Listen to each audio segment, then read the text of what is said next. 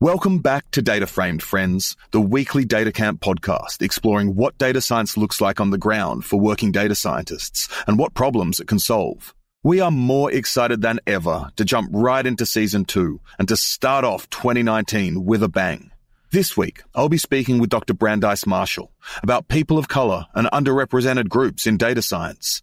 We'll talk about the biggest barriers to entry for people of colour, initiatives that currently exist, and what we as a community can do to be as diverse and inclusive as possible. Brandeis is an associate professor of computer science at Spelman College. Her interdisciplinary research lies in the areas of information retrieval, data science, and social media. Other research includes the Black Twitter Project, which blends data analytics, social impact, and race as a lens to understanding cultural sentiments. I'm your host, Hugo Bown-Anderson. You can follow DataCamp on Twitter at DataCamp and me at Hugo Bown. You can find all our episodes and show notes at datacamp.com/community/podcast. This is Data Framed.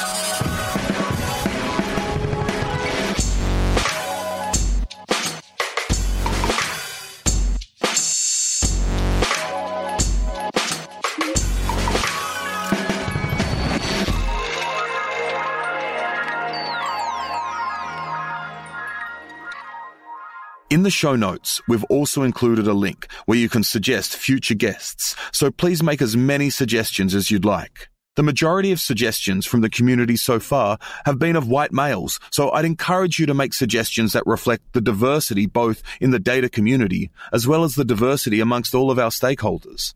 As Brandeis says in our conversation, and I quote, "I think it's so important that for anyone that's in the data world, if you can call yourself a data scientist or any of its variations, is that you look around the room and see who is represented and how they're represented, and include other people as part of that conversation. Asking questions is a necessary component of being in the data space. Grab hold of that and continue to ask questions."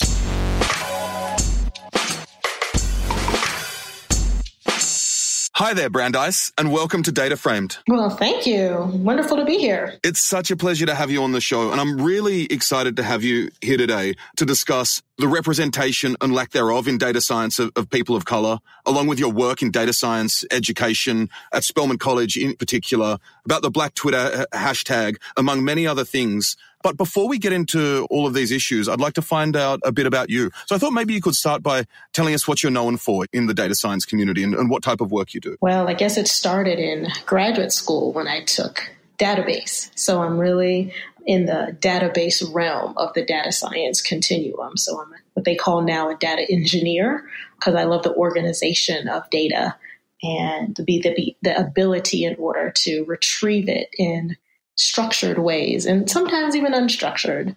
And then I moved into information retrieval because I love the web, and understanding misinformation and noise was part of my PhD work. And then I kind of continued on the continuum there with loving data. So I'm really a computer scientist who loves data. And I kind of stumbled into data science about 5 years ago. Information retrieval is one area of data analysis. And so I liked algorithms, I liked databases, and so that led me to information retrieval. And then there was this notion of how do you make good decisions based upon that data? So you're trying to move data to information. And for me, that gap between data and information is credibility.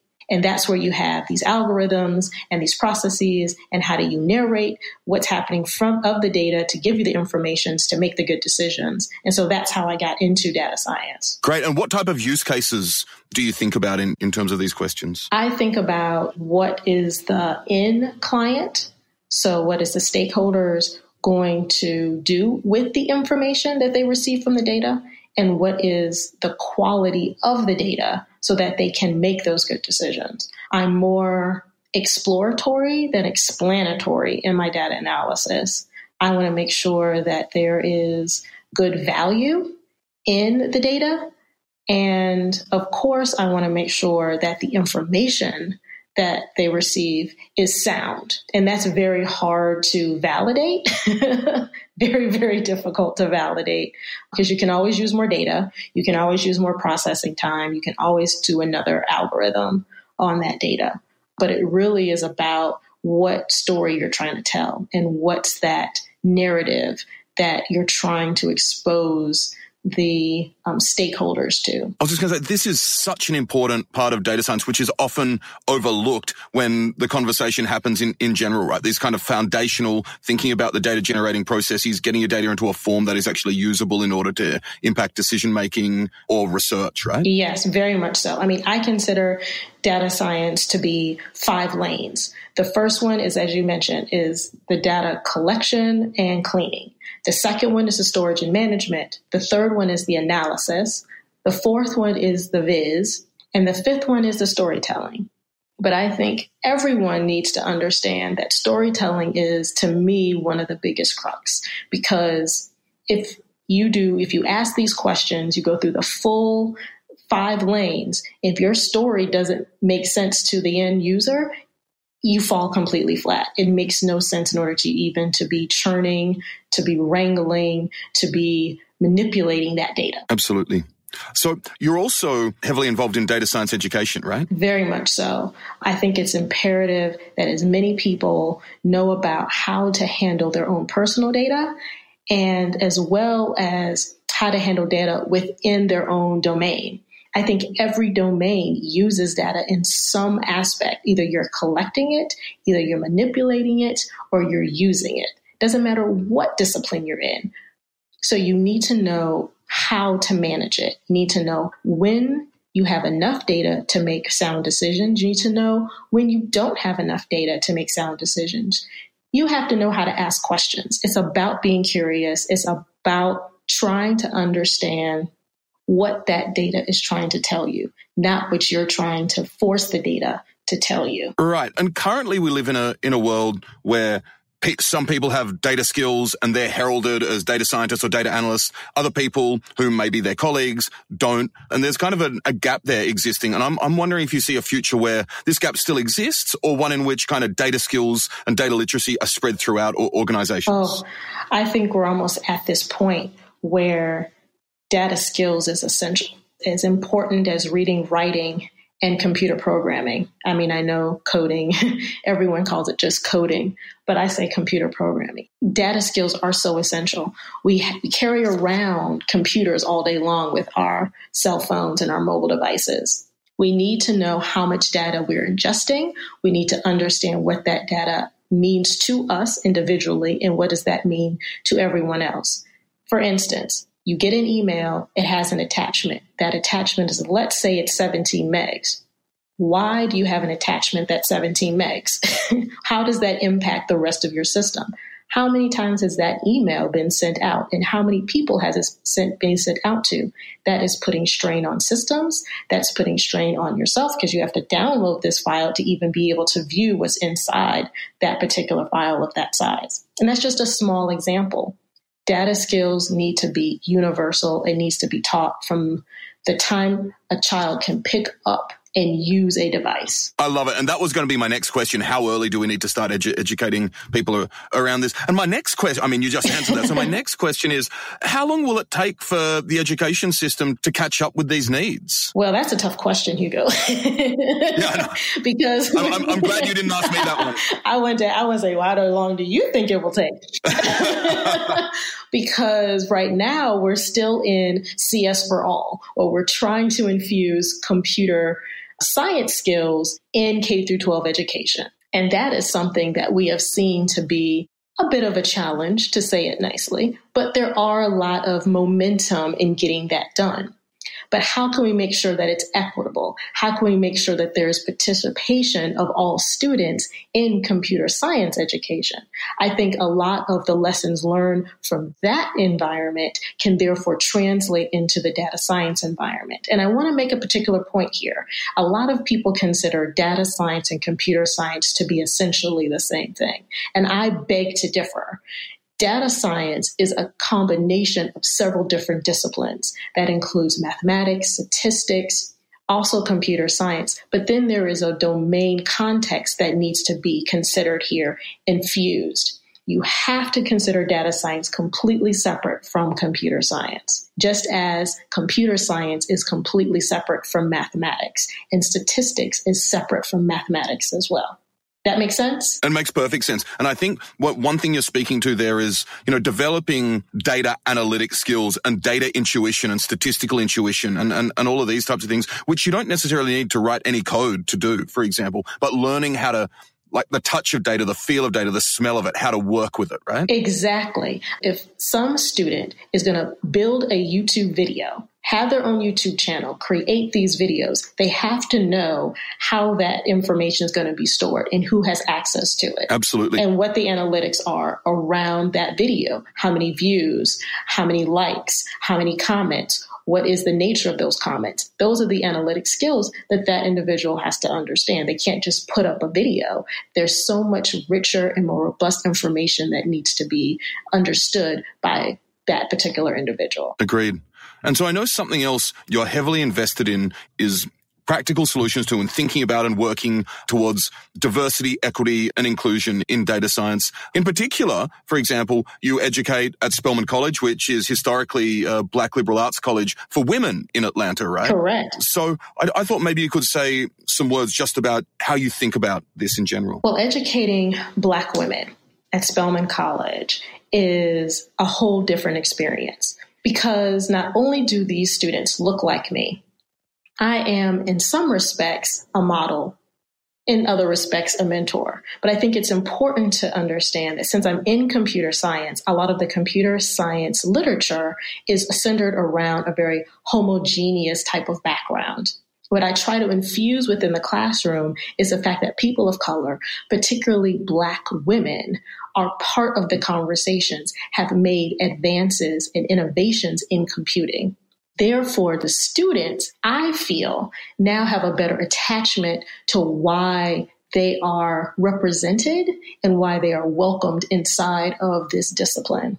Maybe they don't feel welcome in all spaces, but at least they have a certain amount of context so that they can feel as though they can do anything they want in the discipline.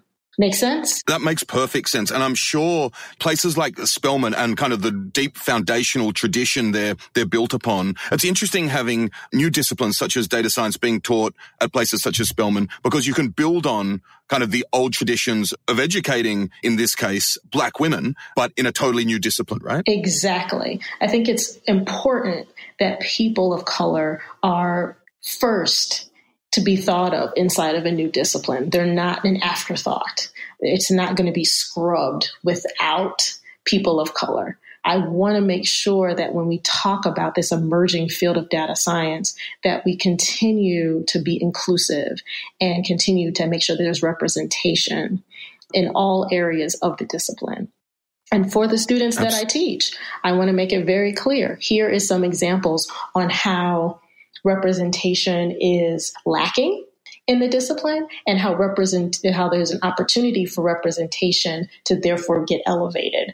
And so hopefully with the classes that I teach and the lectures and the conversations that I have with students, that is something that they have a takeaway from. Interesting. And so what changes in your pedagogical approach when teaching, for example, Black women at Spelman? So what I did in the very beginning, I joined Spelman in 2014. And in the beginning, I would kind of skip over the history of computing because it was very homogeneous and all of the innovators and all of those type of individuals. So I used to skip it. Then I decided to create their own little hashtag. I called it hashtag Black Computing.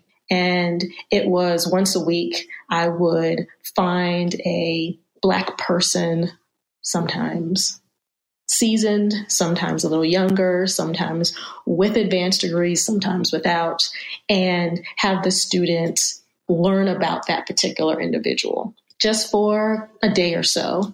And then they would share what they learned over Twitter. Then I decided that it was important not to just make this a once a week type of engagement, that it was important that as topics were introduced, that they would see people of color. So I would take time in order to find people of color, Black people, women, Black women who added to the innovations of the discipline in which, the topic that I was talking about in computing. I tried to do the same thing within data science as well. I think it's very important to have the cultural environment so that students know that they can too add to this particular discipline. And data science is a bit more difficult because it's so new, but and definitely in computer science, I was able to make that happen. Yeah, absolutely. And I do know that if we consider data science as the confluence of statistics, data analysis, and computer science, which is one, at least zero thought or approximation to it, I think particularly for women, the statistics part of it, I think, is incredibly helpful to see how many women are active in the statistics community. Yes, very much so. I think it's important to connect students, connect myself even. I'm still a learner within data science, to continue to look for those individuals who have made such huge strides before it was deemed data science, before it was really deemed statistics, or before it was deemed computational math, that we look back, know our history, and be able to bring that history forward and give it new life. Absolutely. So then, through the lens of all the work you've been doing to broaden participation in data science, what are the biggest barriers to entry in data science for people of color? I would say there are two. The first one is awareness, and the second one is access. Tell me about awareness. So with awareness, it's unconsciously using data without necessarily knowing how to use it. So not being really aware of the power of the information. So let me provide a little bit of an example. So we're in the day and age where everything has a credential attached to it. You have to give a username and a password. And with that username and password tends to come along with that is your demographics, whether you're male, whether you're female, what happens to be your ethnicity or your race. And so my students are in this generation where they're used to having everything behind a username and a password. I'm not of that generation. So when I have conversations with them about, well, you're downloading this app and you're providing these credentials and you're attaching it to some other social media, do you know that they now are being able to get all this other information about you, or even to understand how you might speak or how you might use your language in order to figure out whether you're male or female or possibly what demographic? That type of awareness is something that a lot of students I speak to, a lot of people that I speak to don't really understand. So having that conversation is very important. That's what I mean by awareness. What are you actually giving up? And do you find it to be giving up, or is it just a normal mode of transaction? Yeah. Why is this for you a barrier to entry for people of color in data science? I consider it a barrier because if you don't understand or don't have an conversation about the context of what information that you're providing, you don't understand its value. If you don't understand its value, you have no idea that it's important for you to dig deeper. If you don't understand it's important for you to dig deeper, then you won't dig deeper. You almost as if there are things that just happen to you versus you being proactive. So this whole reactionary versus proactive kind of thought path. And so for data science, if you don't know how important data is and how you being who you are is important to whomever that business or organization is, you therefore don't have the questions to ask. Right. That makes perfect sense. And do you think this is a bigger barrier for people of color than other demographics, or? I think it's a barrier for everyone. I think historically people of color have unfortunately had some very difficult incidents recently and in recent past that have made having these type of conversations a little bit more difficult. And so I think people of color, especially Black people, because that's the community I come from, needs to really think about how their transactions are happening and what does that mean for themselves, for their families, and for the next generation. Absolutely. And I think there's such a trade-off there, right? I mean, what the example that springs to mind when you talk about giving access to certain aspects of your data and social media is when I sign in with, like, a lot of websites offer me to log in via Google, right? I can just use my Google account, and I've got I honestly should probably do a bit more due diligence and figure out what I'm giving away there. Right. Google is one example, right? Because if you also use Gmail, then of course all of your email exchanges are therefore in somehow being processed and analyzed. So there's just a lot of information that you're giving that you don't realize you're giving. You just think it's just data, but it's really information about you. And we're starting to see kind of the downstream effects of that more and more. So I get emails from recruiters every now and then and say no, and Gmail will make suggestions for you now. Right. And I got an email from a recruiter saying, would you be interested in a chat? And the two things Gmail suggested were, no, I'm not interested, and no, thank you. And I was like, oh, you've learned pretty well. And in fact, I joked that if one of the options had been yes, I would have been like, oh, Google thinks I might be interested, so perhaps I should. Right. It's this notion of power of suggestion that is very subtle. And that subtlety could be dangerous, but also the fact that you can write an email now and there is an autocomplete is based upon hundreds of millions of scrubbed correspondence in order to figure out what you're going to say. So is that really you saying it, or is it that power of suggestion? Yeah. It's a more philosophical questions, more on the right creative's brain than my analytical left brain. But I think that's what data science does for me, is that it sits at that intersection and lets those synapses between the left and the right brain kind of fire, right? What happens with that logic part and what happens with the creative part, and what does that mean? Fantastic. Yeah.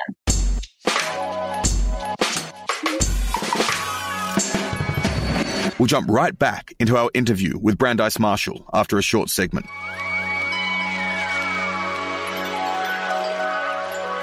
Now for something completely different. I want to introduce a new data framed segment called What Data Scientists Really Do. I'm here with Emily Robinson, a data scientist on the growth team at DataCamp. Hi, Hugo. I'm excited to be chatting with you on the first episode of Season 2 of Data Framed. And many congrats on a great Season 1. Thanks, Emily. We were fortunate enough to have so many great guests on the first season, yourself included. And that's actually what I wanted to talk to you about today. What in particular? Well, a question I get a lot is, Hugo, you speak with so many data scientists for long stretches of time about their practice. What are your general takeaways about the discipline as a whole? What they do, what the space looks like, where it has come from, and where it's going? And how do you respond? Initially, I'd have some sort of brain explosion, as it's a non-trivial task to synthesize 30-plus hours and growing of long and discursive conversations into bite-sized chunks. It was actually a really difficult task, but I thought it would be worthwhile, so I decided to try to write an article about what the data science landscape looks like and where it's going through the lens of the podcast. Right. And that was eventually published in Harvard Business Review as your article, What Data Scientists Really Do, according to 35 data scientists. Right. And I've also given related talks, such as What Data Scientists Really Do, according to 50 data scientists at the PyData NYC conference and the NYC Open Statistical Programming meetup, for example. One of the great things about this form of synthesis for me is that different media allow for differing ways of telling parts of the story. So giving talks, writing articles, and discussing it here on the podcast naturally allow different emphases. Another great aspect for me is that the content naturally evolves as a function of how many data scientists I speak with. Imagine at the end of Season 2 that we could talk about what data scientists really do according to 100 data scientists. I also joke that something I love about giving this talk is that I get to state other data scientists' opinions, so I can't be held accountable.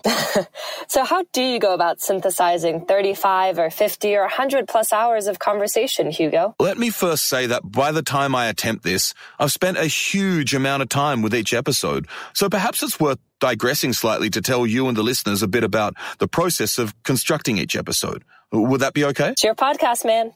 Well, guests are either people in the space that I know of and think our listeners will find interesting, data scientists who are recommended by others, or data scientists who reach out to me and make a pitch for an interview.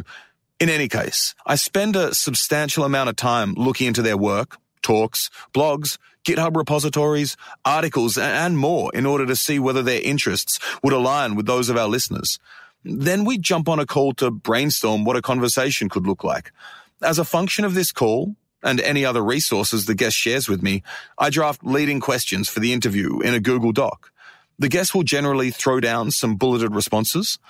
We definitely don't want a script for the conversation, but some talking points jotted down or a skeleton go a long way, in my experience. Then we record. Last season, after recording, I would edit the audio myself using Audacity. Then I'd get the audio transcribed to text, write and record my intro, outro, and the segments, the construction of which are for another time and place. I'd then arrange all the pieces together using GarageBand, or do you say GarageBand? What do you say? I generally say GarageBand. GarageBand for our North American audience. And I'd give the episode one final listen then, in its entirety, while editing the transcript, which were generally okay, with the understandable exception of technical language. So tangentially, one of my favorite regular transcription errors was psycho-learn instead of scikit-learn. I remember a lot of that process from when I appeared on the pod, but I didn't quite realize how much work went into it after recording. Yeah, and I haven't even mentioned the nuances of working with communications and PR teams of large organizations when my guest represents them. So this is always a very rewarding process, but such teams need certain checks and balances which add significant steps to the workflow. So anyway, all this is to say that I've spent a lot of time with each conversation, so when it came to synthesizing them, I had a lot of thoughts racing around my head. And I'm sure it's difficult to access high-level trends from memories of so many hours of dialogue. Oh, totally. And what really helped was leaving Datacamp HQ, going for long afternoon walks in downtown Manhattan and reflecting on my memories of these conversations. This was almost a mystical first step of ideation in reconstructing the general trends. Only after this did I go back and scour the talking points in GDocs, reread portions of the transcripts, and start to really reconstruct the higher level trends from the podcast. Thanks, Hugo. This has been a great introduction to... Whoa. I haven't even told you any of my takeaways of what data scientists really do. Unfortunately, we're out of time. Let's chat later in the episode. Sounds great. And who knows, Emily, perhaps we'll even need a recurring segment.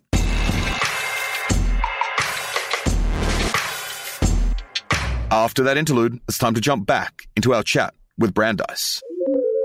So that's kind of a very nice introduction to thinking about awareness in data science. The second point you mentioned was access. So can you tell me a bit about access? So a bit about access. Okay. So there is this conversation that's been had over the past probably decade or so about the digital divide, is that people of color don't necessarily have access to the internet as people not of color.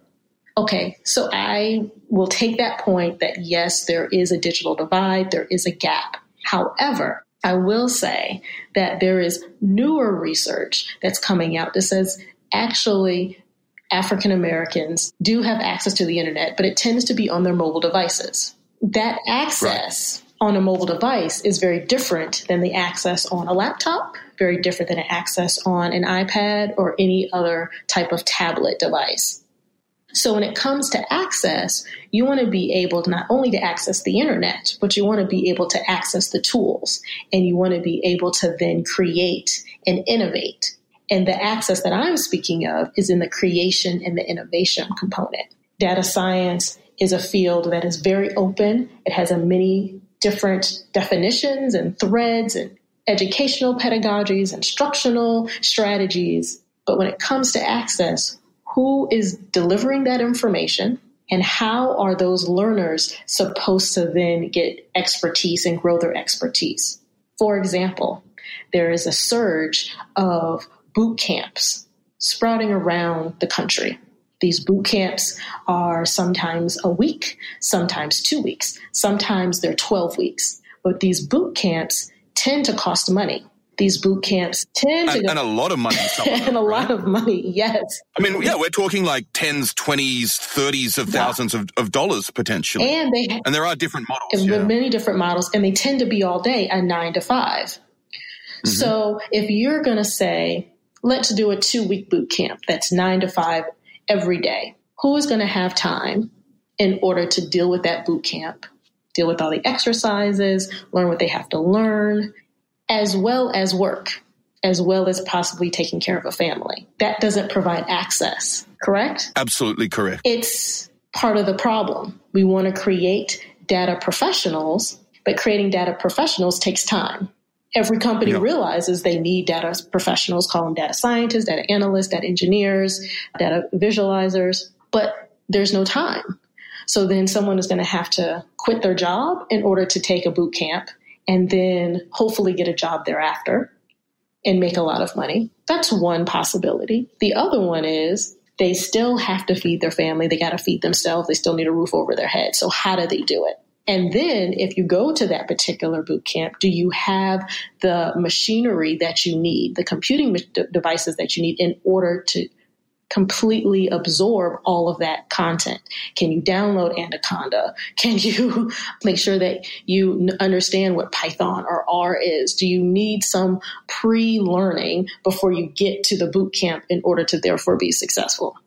On top of then having the money in order to pay for it and the time in order to dedicate and invest in yourself in order to become a data professional. So there's a lot of different stumbling blocks that I believe really are opportunities, but that access is really providing that access to the information and the time and the investment and the money in order to actually pursue this particular track. And this track doesn't have to be all computer coding. It can be on the viz side and the data storytelling side without a problem. But there needs to be a better mechanism for access. You're mentioning that these stumbling blocks can be turned into opportunities. One takeaway or one thing that comes to mind there is that as educators, we need to meet learners and potential learners where they are as opposed to where we want to teach from. Exactly. And that's very difficult because there's a certain strand where people believe that you have to know how to computer program in order for you to enter into data science.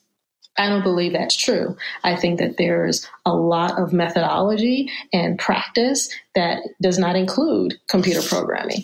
But if you want to computer program, I think it's important that you have that foundation, which now means for an educator, they have to choose a programming language.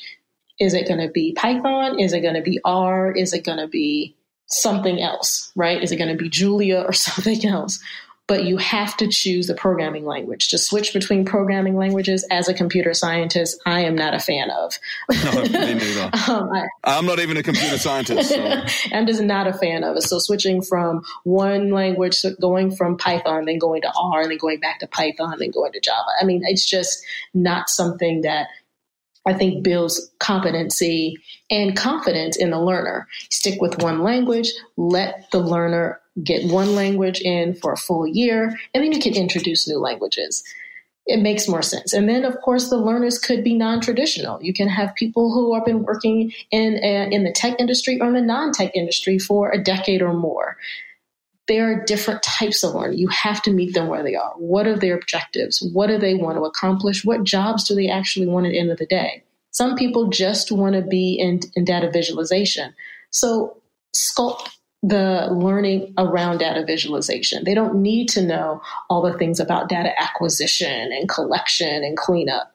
They're going to be pulling data down from an Excel spreadsheet or from some database somewhere, and they're going to be visualizing it and writing reports. Yeah. It's just so important to meet them where they are. I couldn't agree more. And this idea of access is something we think a lot about at Data Camp. And actually, it doesn't solve all the problems by any means. But one of the many reasons I first joined Data Camp was the fact that I used to do a lot of in-person training. And one of the toughest things when training people, as you know, is installation at the start of a workshop, right? And so the fact that at Data Camp, when I met the Data Camp co-founders, in their exercises, we spin up images where people can get coding straight away. And of course, they will need to do installs on their own systems downstream, but you can get people kind of being functional immediately without getting them just bogged down for like 3 hours in getting it up and running. Right. I mean, I think it's important to have the ability to ramp up quickly and then go back and now let's take 3 hours at the end of week 2 of a 10-week program.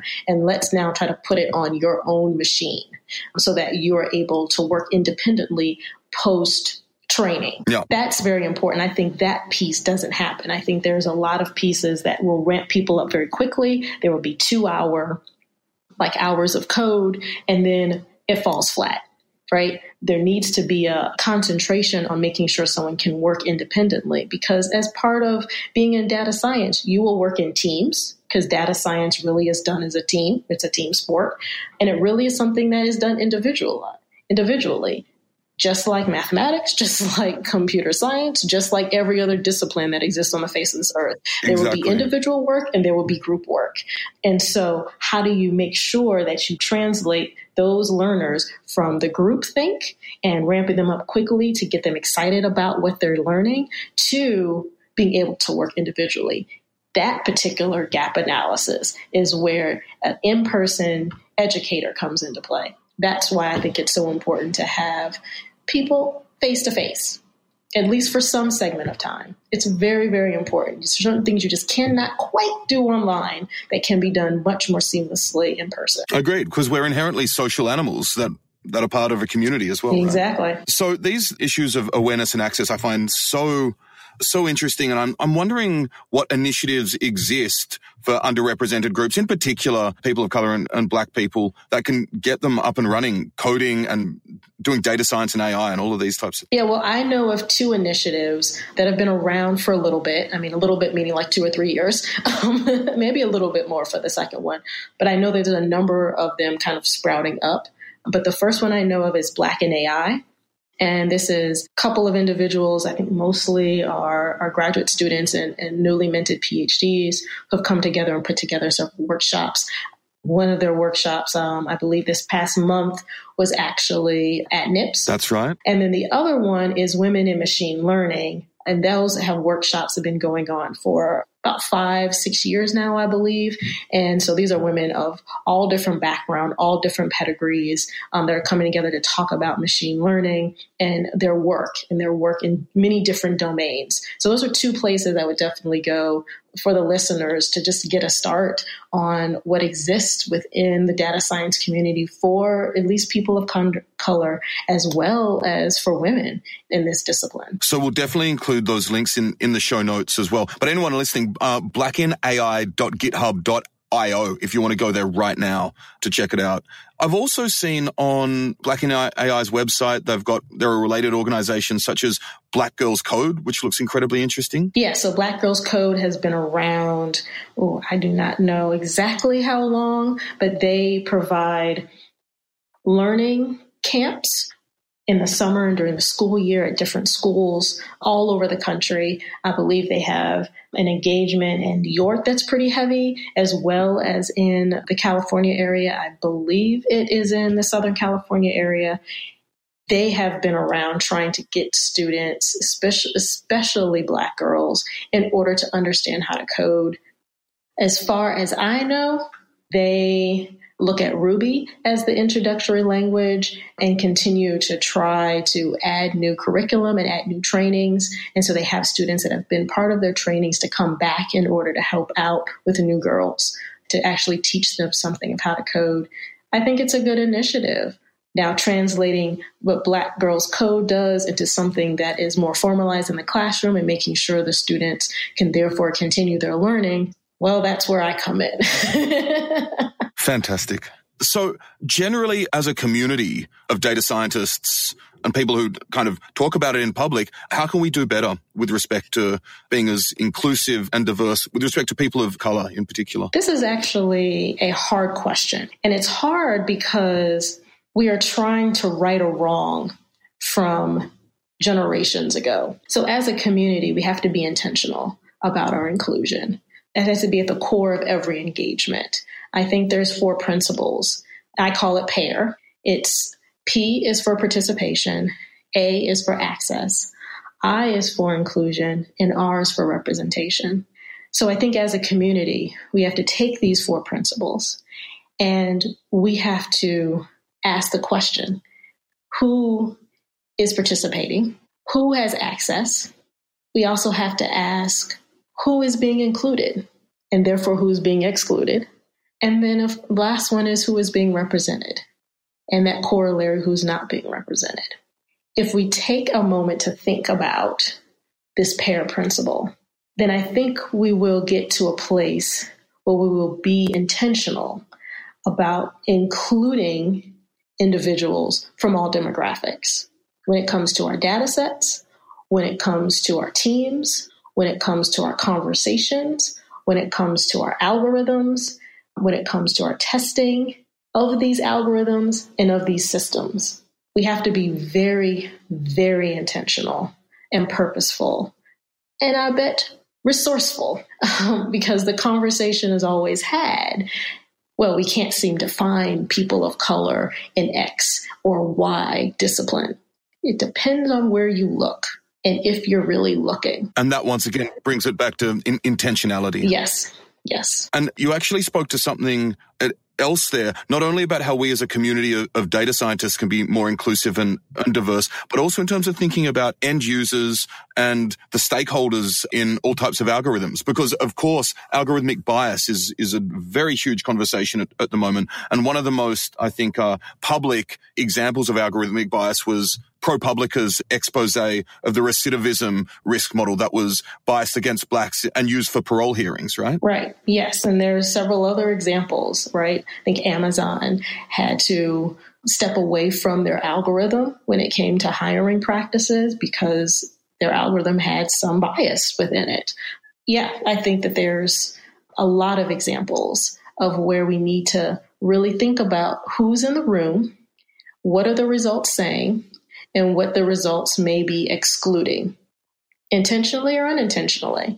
I think a lot of things happen unintentionally just because who happens to be sitting in the room. They don't necessarily think about certain perspectives. And I think all those perspectives need to, at the very least, have some type of representation. Absolutely. And I actually, at the end of season 1, I had Kathy O'Neill, author of Weapons of Math Destruction, on the podcast. And she discussed this idea that she's been developing with other people of an ethical matrix for algorithms, whereby you have a row for each stakeholder and a column for things from efficiency to false positives to false negatives and that type of stuff. And she gives the Compass recidivism model as an example where you'd have certain demographics as stakeholders and the company as well and society and all of these things. And I think that's one step in the right direction. Yeah, I completely agree. If you have not read the book, get it today and take a little time. Just read a little bit about it. Just start leafing through it. Just pick a chapter and start reading. I think all of it is good. Very much so. We'll jump right back into our interview with Brandeis Marshall after a short segment. Welcome back, Hugo, to talk about what data scientists really do. We're here to talk about what you see as the broad takeaways you've discovered so far in your 50+ hours of interviews with data scientists on Data Framed. Yeah, we are, Emily. And I just want to reiterate the motivation. So I'm really fortunate to have the opportunity to speak with all my incredible guests, and I think it's important to do these conversations justice as a whole by trying to decipher the emergent themes. Would you like to tell me at a high level what you see as the themes? Oh, absolutely. So firstly, it's important to note that the themes are more generally about the space as a whole, rather than solely what data scientists do, which happens to be the first theme. The fact that data scientist is a catch-all term for data-savvy, quantitatively minded, coding-literate problem solvers, as Kathy O'Neill and Rachel Shute wrote in their 2013 book, Doing Data Science, straight talk from the front line. I do recall Kathy O'Neill pushing back on that definition in the final episode of Season 1 of Data Framed. Yeah, you're right, Emily. Kathy's new definition is data science doesn't just predict the future, it causes the future. And this forms part of a key conversation around the impact of data science on individuals and society and the importance of ethics, which we'll get to. So if data science is a catch-all term, what do data scientists actually do? I think we'll need at least a whole segment for this, but you can slice it in many ways. For example, you can think about a task-based or a function-based classification. When looking through a functional lens, you can coarsely break data science down into business intelligence, machine learning, and decision science. I'd like to discuss these in more detail in future segments.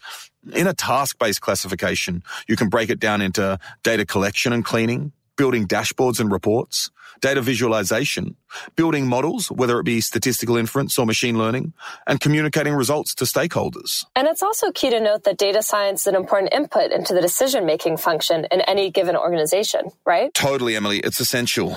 Data science doesn't exist in a vacuum, and a huge part of data science is supporting decision-making in a business. And we need to recognize that it's only one of several inputs into the decision function also. In episode 40 of Data Framed, when I interviewed Renee Teat, who's a data scientist at higher ed analytics startup Helio Campus, she's also creator and host of the Becoming a Data Scientist podcast. Renee and I discussed the importance of translating business questions into data questions, solving for data answers, and then translating these data answers into business answers.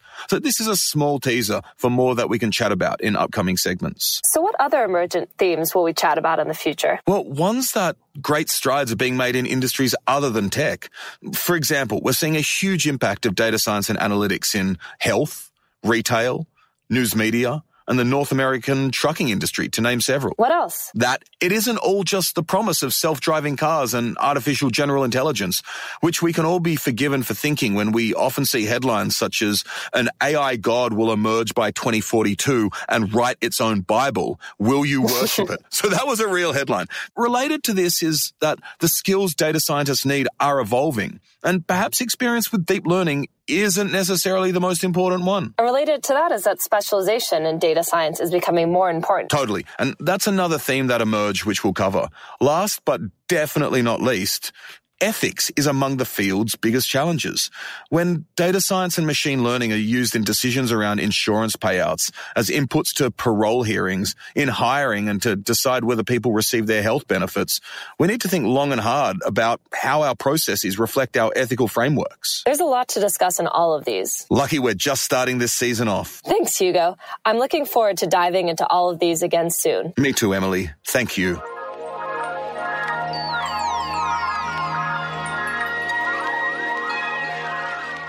Time to get straight back into our chat with Brandeis Marshall. Pivoting slightly, one of your research interests is the spread of social movements on social networks. And I was wondering if you can tell me a bit about the Black Twitter hashtag and what you've learned from it. Yes. So about 2015, I started to really get more engaged within Twitter. And as a way in order to engage my students, I developed a little project that I wanted them to work on, which is to delve into some of the social movements that were happening at the time. So there was a lot of celebrity disagreements, they call them beefs, back and forth. There was a lot of conversation about social injustice with the death and the murder of many Black people and people of color. And so as a result of that, I had the class in order to put together a number of different hashtags that they found within some of these social movements and wanted them to look at Twitter as a way in order to kind of sift through that particular data, collected and sift through that data. It was part of an information retrieval course. Long story short, the class did pretty good on the project, but I decided that I think it really should be a research area of mine because the social movements were continuing and the predominance of Black people on Twitter was growing. In about 2014, 2015, there were about 24% of African Americans were on Twitter. And then it increased as of last year to about 26 to 27%. And I think in 2018, it's about at 26% as well. And Black people tend to be on Twitter and other social media more than any other demographic. I think Hispanic Americans might be up there as well. Anyway, so when it came to this particular work, I had two students and we were talking about the work of Andre Brock and his conversation about Black Twitter and Twitter as a cultural conversation.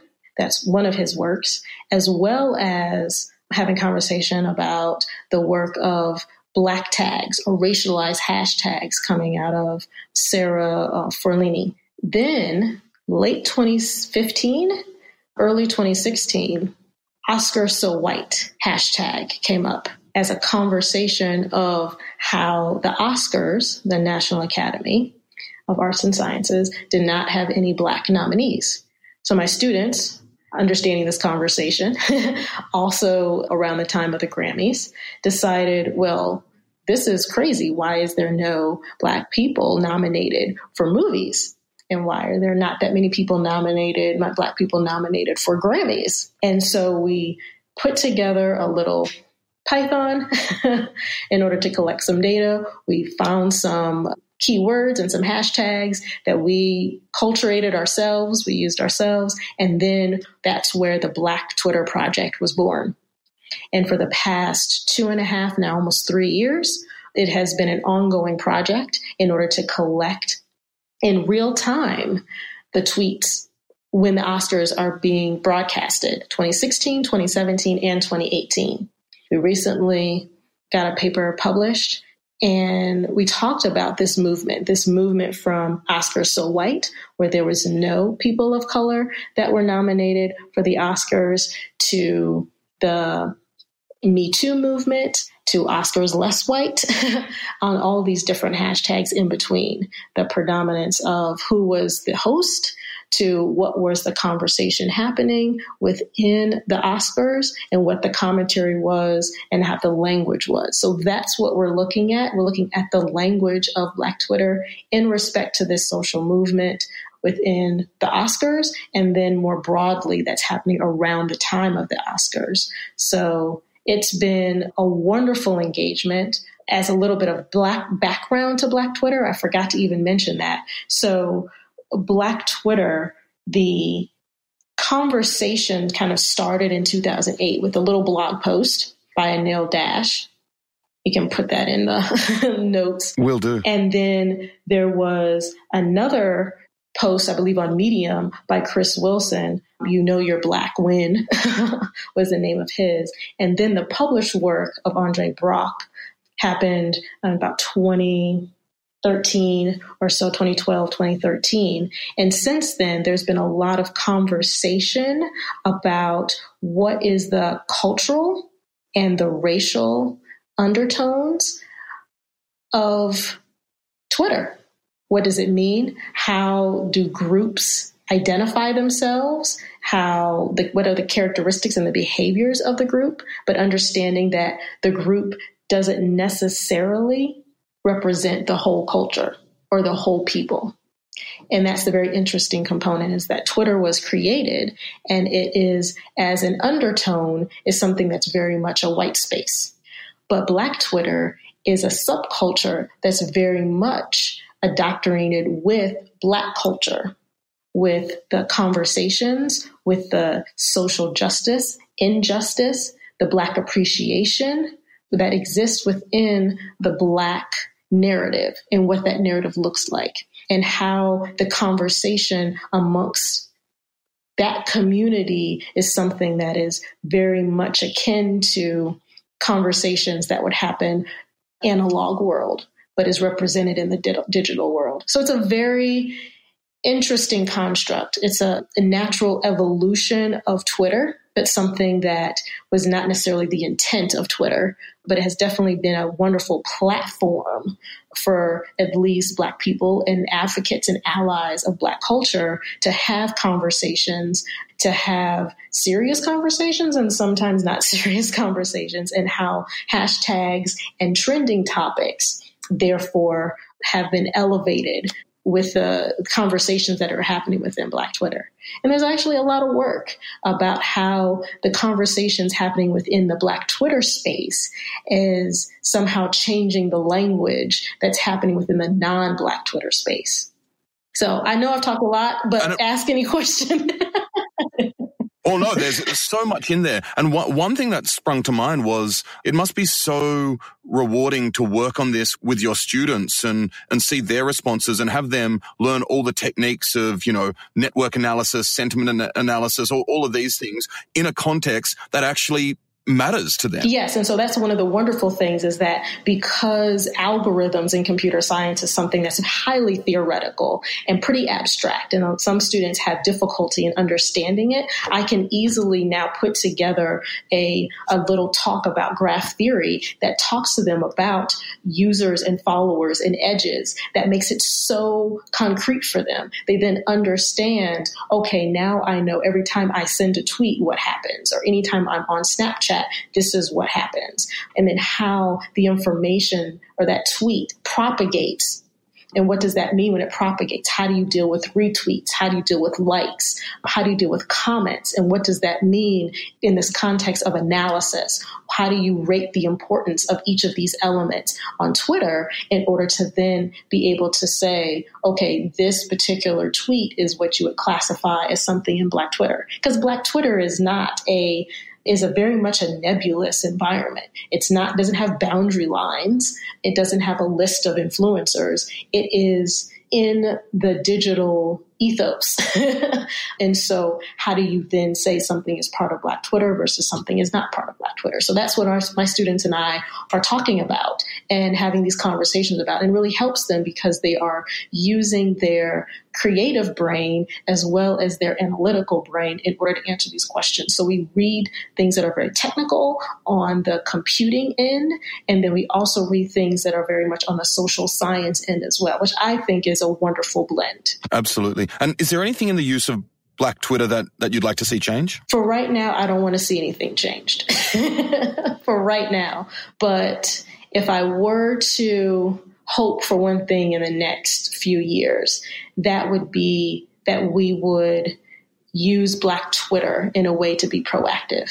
There's a lot of situations that have come up where Black Twitter has been reactionary. There's the Black Lives Matter movement, Say Her Name, I Can't Breathe, a number of other hashtags and social movements that have come out of the Black Twitter space and the users of Black Twitter. But I want it to be more than that. I want it to push success of Black excellence, push education, push geekhood and geekiness as being something that's championed and valued. I want it to push healthy living and self-care.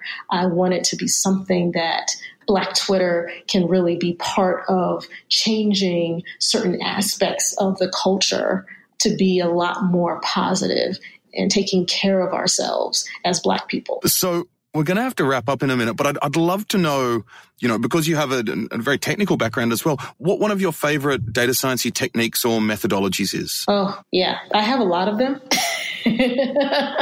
I'm very much an exploratory type of data analysis person. So I always try to ask myself questions that I hope to be answered by a data set, whatever data set that I'm collecting. So of course I have to ask questions before I create a data set or look for a data set.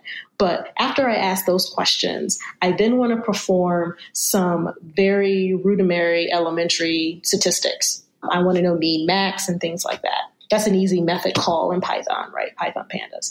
But then the other thing I love to do is to use Seaborn's pair plot. And I love pair plot. And I love it because the diagonal will give you a histogram of, okay, now what is the span of these values for each element? And then I like the correlations that are on the triangulation. Then I can kind of see, is there's clusters that are forming? And it gives me a good visual to know what to do next. That's when I'm able to reevaluate whether or not my questions can even be answered by this data set. And then I always spur off into different questions. And I think that is very important as someone that works with data, is that you're never locked into the original question that you ask. You have to be able to answer those questions that you originally asked and then be able to migrate and pivot to new questions based upon what the data is telling you. And as you suggested or alluded to, the amount of information in Seaborn's pair plot, being able to see all those things and see different qualities jump out at you is really so much fun. Yes, it is. It's a lot of fun. And then you can, of course, do different visualizations. Then you know whether or not you need to do a linear analysis. You know whether or not you need to do some type of a sentiment analysis or semantic analysis. You can then figure out where to go next. Because if you see a correlation, okay, maybe you want to do a quick least squares linear analysis. Maybe you need a multi-regression. You don't really know where to go until you kind of see what the data is revealing to you. And a pair plot is my go-to. It's just my go-to method. So then I know what to do next and know what questions I really should be asking of this data. So my final question, Brandeis, is, do you have a final call to action for our listeners out there? Final call is be intentional and be resourceful. I think it's so important that for anyone that's in the data world, if you can call yourself a data scientist or any of its variations, is that you look around the room and see who is represented and how they're represented, and include other people as part of that conversation. Asking questions is a necessary component of being in the data space. Grab hold of that and continue to ask questions. The call to action really is, be intentional. Ask the questions. get the answers and ask more questions. That's the only way we're going to broaden participation in data science, is to do the work, do the good work in data science, and make sure that who's doing the work is as diverse as possible. Thank you, Brandeis. It's been such a pleasure having you on the show. Thank you for having me. This has been a lot of fun. It really has.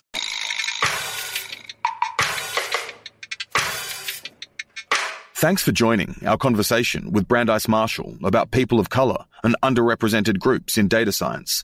Two of the biggest barriers to entry for people of color in data science are awareness and access. Awareness in terms of knowing how data is collected, used, transferred, and exploited when interacting with the world. Access in terms of the digital divide. Access not only to the internet, but access to the tools of data science. We discussed initiatives that exist, such as Black in AI, and Women in Machine Learning, along with how to be intentional about inclusion by applying the principles in the acronym PAIR: participation, access, inclusion, and representation. Now, if I stated everything I took away from this conversation, due to my verbosity, it'd take longer than the conversation itself, so I suggest you go back and listen to it again and/or read the transcript. Having said that, I'd like to wrap up by re-quoting Brandeis. I think it's so important that for anyone that's in the data world, if you can call yourself a data scientist or any of its variations, is that you look around the room and see who is represented and how they're represented, and include other people as part of that conversation. Asking questions is a necessary component of being in the data space. Grab hold of that and continue to ask questions. Okay, so make sure to tune in next week for a conversation with Gabriel Straub, the head of data science and architecture at the BBC, where his role is to help make the organization more data informed and to make it easier for product teams to build data and machine learning powered products. We'll be talking about data science and machine learning at the BBC and how they can impact content discoverability, understanding content, putting the right stuff in front of people, how Gabriel and his team develop broader data science and machine learning architecture to make sure best practices are adopted, and what it means to apply machine learning in a sensible way, along with so much more. I'm your host, Hugo Bown-Anderson. You can follow DataCamp on Twitter at DataCamp and me at Hugo Bown. You can find all our episodes and show notes at datacamp.com/community/podcast.